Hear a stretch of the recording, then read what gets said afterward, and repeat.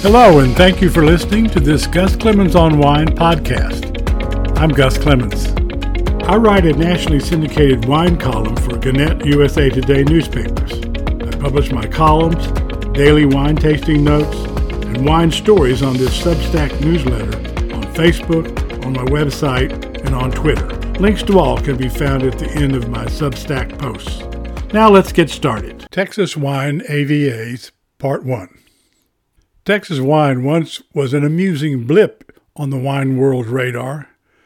There was interesting activity around Lubbock, an ambitious project in the Big Bend, dreamers in the Hill Country, and of course, ardent overachievers around College Station. But wine? In Texas? Come on, man. Seriously? Well, Texas winemakers are the ones laughing now, and skeptics are in their dark, silent corner nursing overpriced, over-oaked Napa fruit bombs. Texas has gone from some 20 wineries in the 1980s to some 450 wineries today. Texas is the fifth largest wine producer in the United States. Granted, dwarfed by California, but California dwarfs everyone. Washington, Oregon, and New York make more, but hey, now Texas is in the conversation. And Texas celebrates this each October, Texas Wine Month. Grape-growing areas are defined by federal designations called American Viticultural Areas, AVAs. Each AVA has an official name and boundaries. Some stretch for Texas miles. Others are tiny pockets. An AVA is an attempt to identify unique terroirs, that amorphous French term that identifies the many elements that make wine from a specific place different from wine from other places. Wineries do not have to pay attention to AVAs. If they do, 85% of the wine must come from the geographic area, and the wine must be produced in the AVA. Other Texas areas are petitioning to add more AVAs. Right now there are 8.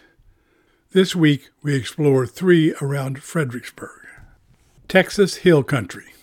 Located north of San Antonio and southwest of Austin, it's the largest AVA in Texas and third largest in the nation. It spreads over 9 million acres and 1,000 acres of vineyards. It includes 2 mini AVAs, Fredericksburg and Bell Mountain, but grape growing is not the main thing here. Wineries and tasting rooms are. The Texas Hill Country AVA is the second most visited AVA in the nation, behind only Napa. Bell Mountain.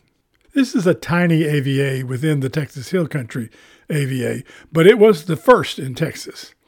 It's only 5 square miles and about 70 acres of vines. Its location allows for quality, lower temperature grape Cabernet Sauvignon, Merlot, and Pinot Noir. Fredericksburg. Another pocket in the Texas Hill Country AVA includes some 700,000 acres, but only 60 planted in an assortment of grapes, mostly white. It surrounds the town of Fredericksburg, home to more than 100 wineries, and, to be blunt, exists primarily to add atmosphere to wineries and tasting rooms. Those wineries get their grapes elsewhere, the Texas High Plains, which we explore next week. Last round. If money does not grow on trees, why do banks have branches? Wine time. Thank you for joining me today, and I look forward to our next visit.